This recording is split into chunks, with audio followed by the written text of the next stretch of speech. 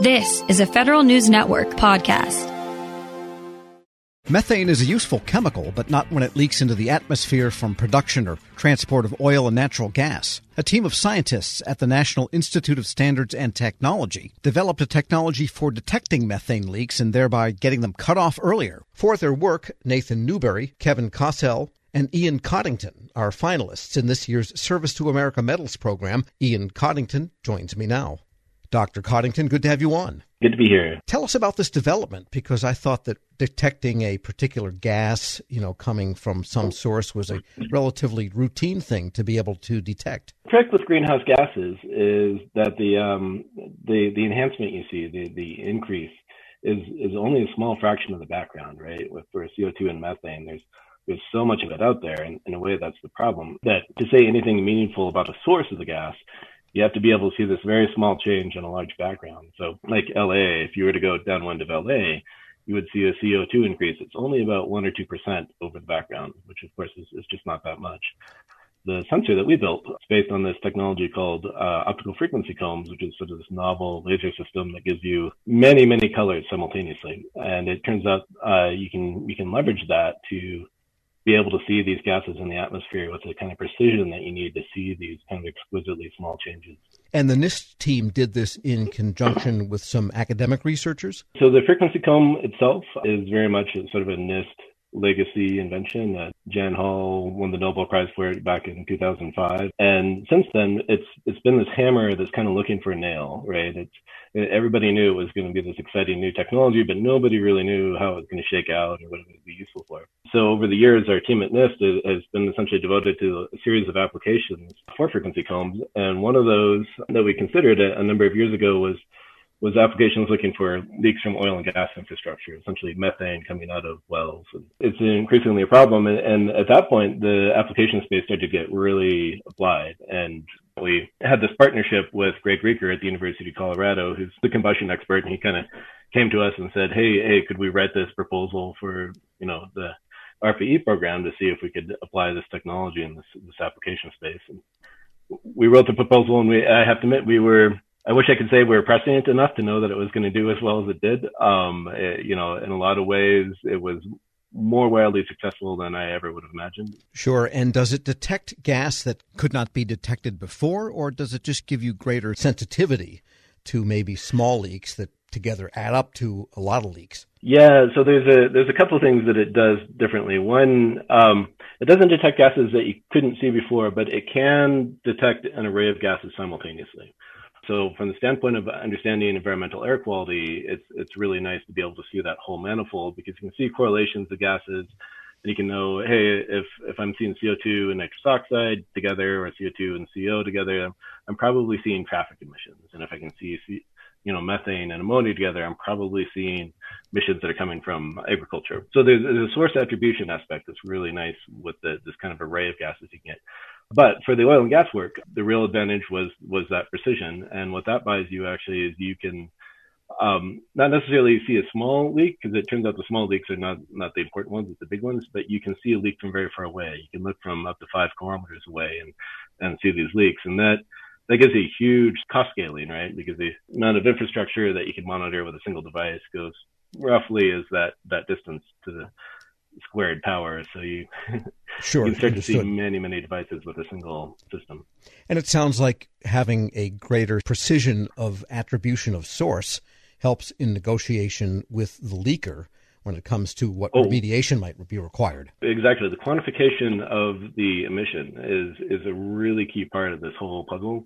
And that was something that was missing 5-10 years ago when the oil and gas infrastructure emission issues started to come up. And, to be fair to the oil and gas industry, the technology to understand these leaks and they understand the quantity that was leaking didn't exist. So they were a little bit blind to that. And what's really exciting is that as that technology has been developed, and also, especially due to work that's been done at our neighbors at NOAA and also, Stanford and UT Austin, the picture is coming to focus of what these leaks look like. And the exciting thing is that it turns out it's not a death by 1,000 cuts. It's the really big leaks matter. And it turns out that if you can find those leaks very quickly and mitigate them very quickly, you can mitigate an enormous amount of environmental damage, but you can also save money as an oil and gas company. And that is part of what has really driven the need for this technology is, it's a bottom line revenue thing. It's one of those really rare moments where the interests of oil and gas and the interests of environmentalists all align. And, the reason we got there is, Sure. is because we're able to do measurements. Well, the economic motive, I guess, is always one of the most powerful ones. We're speaking with Dr. Ian Coddington. He's a scientist at NIST, and along with Kevin Kossel and Nathan Newberry, is a finalist in this year's Service to America Medals program. And tell us a little bit about your background. Do you come to this as a spectrometer type of expert, as an oil and gas expert? What do you bring to this? Yeah, so I was, initially I was trained as an atomic physicist, which is not really related to either of those things. But, I graduated about the time that these frequency combs were really becoming a thing, and it looked like a really fun place to play in. So I sort of rebranded as a laser physicist. Definitely in the case that we have this real advantage in our team, and that there's a really broad depth of abilities. And Kevin is actually much more of a chemist, but we also are able to get electrical engineers on staff and combine a broad array of expertise, which is kind of key to really pushing the boundaries on this sort of technology. Yeah, frequency comb sounds like sort of a cosmic kazoo, I would guess here. What has industry acceptance been so far? It was a long journey on the oil and gas. For a long time, they were certainly quite standoffish. We had RPE, this Department of Energy program, sort of behind us that was sort of pushing the interaction. It was a little bit like your, parents kicking you out of the house and saying, go meet the kid next door. But the thing that changed actually is about partway through that program, the picture for these emissions started to come into focus, I think, for industry, and they realized, there's this potential efficiency gain. And also, RPE forced us to do these double-blind tests where you essentially go and there's a Hollywood oil and gas set that they've created, and they've routed all these leaks to retired oil and gas equipment. And it's like taking finals in college all over again. You go in there and you measure for 2 weeks, and then you got to tell them what you think was leaking, and they don't. Once you're done, they give you a scorecard, and we all breathed a big sigh of relief when it came back, and it turned out the system had performed extremely well, and that got a lot of the industry's attention. So it could have been a herd of cows eating well, or it could have been a fracking situation behind the scenes. That's what you had to figure out. Yeah, exactly. And we had to see the small leaks and the big leaks, and the false positives are a big one. They really want to know if they're going to have to send an oil and gas crew out that there's not, this isn't a mistake. RPE, of course, they were mean about it too. And then a couple times they told us there was a leak and there wasn't one. They wanted to make sure we were sensitive to that as well. And can this technology be turned into a commercial instrument? There's a monitoring service that spun out of University of Colorado. Essentially, over this program, we transferred the technology to University of Colorado, and then with them, we kind of helped stand up this company, although, most of that was handled through the University of Colorado and Greg Reeker. As they became a company, we're federal, so we needed to step back at that point. So for the last couple of years, I've been mostly a spectator, but it's been really exciting to watch. Like the growth has been phenomenal, and they're at a point where every time they drop down a spectrometer in an oil and gas play, they're mitigating something like 40 million cubic feet of methane emissions per system per year, which at today's prices, pays for the system in about 6 months or something. The financial case is absolutely there, and that's causing the business case to just take off. It's been really fun to see. Dr. Ian Coddington is a scientist at the National Institute of Standards and Technology. Thanks so much for joining me. Thank you. And he, along with Kevin Kossel and Nathan Newberry, are finalists in this year's Service to America Medals program. We'll post this interview at federalnewsnetwork.com/Federal Drive. Hear the Federal Drive on your schedule. Subscribe at Apple Podcasts or wherever you get your shows. Hello, I'm WIPA CEO Shane Canfield, and thank you for joining us on another episode of Lessons in Leadership. I'm honored to be joined by Angie Bailey, founder and CEO of Ananda Life. Angie has a remarkable career in public service, beginning as a GS2 clerk typist with the Social Security Administration, and over the next 40 years, Angie steadily worked her way up through the government, ultimately becoming the Chief Human Capital Officer at the Department of Homeland Security. It's been recognized with presidential rank awards by 2 administrations for leadership, innovation, dedication, and commitment to the country. Angie, thank you for joining us. Thank you, Shane. What a pleasure to be here. Angie, you've made quite a name for yourself as a leader in the federal workforce. Who was the first person you remember looking up to as a leader, and what about them inspired you? I often think about this because, sometimes we think of the people that we look up to the most as being somebody that throughout our career has, been at the highest levels and all. But I've got to go back to honestly, whenever I was 10 years old. And I remember I really wanted to play Little League baseball on a boys team. I was the only girl. And interestingly, it was the women who would keep saying to me that, no, I couldn't play. And then one day, whenever I was there to sign up yet again, there was this guy, his name was Delbert Beiser. And I remember he had like red hair and he had wadded tobacco in his mouth and greasy overalls and everything. And he said, I'll take her on my team. And, just looking back on that, there's so many leadership lessons and things that I just really admire about him. And actually, I thought about throughout my entire career. He took a chance on somebody he didn't know. He put aside whatever conscious or unconscious biases that he might have had about having a girl on a team. He treated me the same, whether, if I wasn't performing, I got benched just like the boys. I got no special treatment. And he was just really honest with me, and he just included me in everything. And so looking back on it, really, it was Delbert Beiser, our local mechanic in our little small village, that was, I think, my inspiration for going on to, I hope, become the leader, that I wanted to be.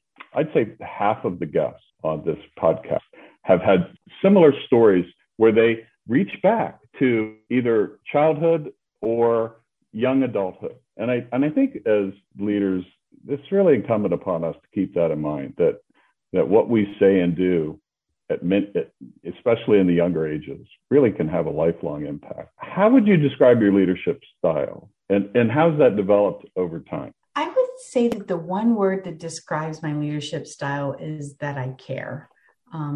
I guess that's more than one word, but I care. I've always cared about the mission. I've always cared about the people. I've always cared, about making sure that they had what they needed, or that they were developing the way, that they aspired to develop. And I tried to take this approach of not treating people the way I wanted to be treated, but instead treat people the way they want to be treated. And I think that really kind of developed over my career. I started out just like most leaders do, where it's very results driven. It's all about the bottom line. You need to make sure that you get everything accomplished because, that's what everybody's looking for, the goals, the metrics, et cetera. But I think as you mature and you go along, you start to your point, you draw back on those early childhood days or early adult, whenever you're a young adult, and you say, I think that there's a little bit more to this than just the bottom line. And so over time, I really began to, I think, see a much bigger picture and the entire ecosystem, if you will, and how the people themselves fit into all of this. And that ultimately, at the end of the day, it was all about the people. And so I think my maturity allowed me to then shift and focus more on the people than so much on results and bottom line. You've been recognized with 2 presidential rank awards, 2 different administrations. You founded your own company. Tell us a little bit more about your background from the beginning, and how did that lead you to where you are today? Well, it's kind of interesting, like you said, that I started out as a GS2 of Social Security Administration. I mean, what I really wanted to be was a criminal prosecuting attorney. That was absolutely my dream. I sometimes joke and say what I really wanted to be was a mafia don, but that wasn't going to work out. So, had to be a criminal prosecuting attorney. But, I had to get a job to pay for college. It wasn't in the cards that I was going to be able to go to college without a job. So I applied at the Social Security Administration, at the unemployment office. And lo and behold, I got a job at Social Security. I didn't even know it was federal, to be honest. From there, I went to the Department of Defense, and I found this career field called Labor and Employee Relations. And honestly, it was as close as I was going to get to being a criminal prosecuting attorney. I didn't go on to be a criminal prosecuting attorney, but I went on courtesy of Department of Defense to get both my bachelor's and my master's in leadership, because the whole study of leadership, I just find incredibly fascinating. From historical to current times, it's just something that's just really fascinated me. And so I would say I'm a lifelong learner of leadership. And then I would say some of the other things that got me maybe where I am today is I never really said no to anything. If people asked me to take on a new challenge, even if I wasn't sure I was going to be successful at it, I would say, you know what, I'm not sure this is going to work out, but more than happy to give it a try. And it always worked out. But I think giving things a try and just not saying no to opportunities is what really led from one position to the next. I feel like I was always rewarded for just stepping in or stepping up and taking on the challenges that sometimes no one else wanted to do. Angie, thanks so much for joining us today. Oh, thank you, Shane. It's such a pleasure. I really appreciate you giving me this opportunity. Thank you. This has been the Lessons in Leadership podcast. I'm CEO of WEPA, Shane Canfield. Looking forward to talking to you next time. Want more ways to show your good side to the world? Donate plasma at a Grifols Center and join thousands of donors who are helping to save lives. Receive up to $1,000 your first month. Learn more at grifolsplasma.com. Looking to expand or move your company? Look no further than Ohio. With a talented workforce for in-demand industries like tech, healthcare, engineering, manufacturing, and more, you can staff up and scale for growth. Ohio's central location and reliable infrastructure will help you impress your customers, while Ohio's affordable cost of living and quality of life will excite your employees. Why survive somewhere else when your business can thrive in Ohio? Visit successinohio.com today.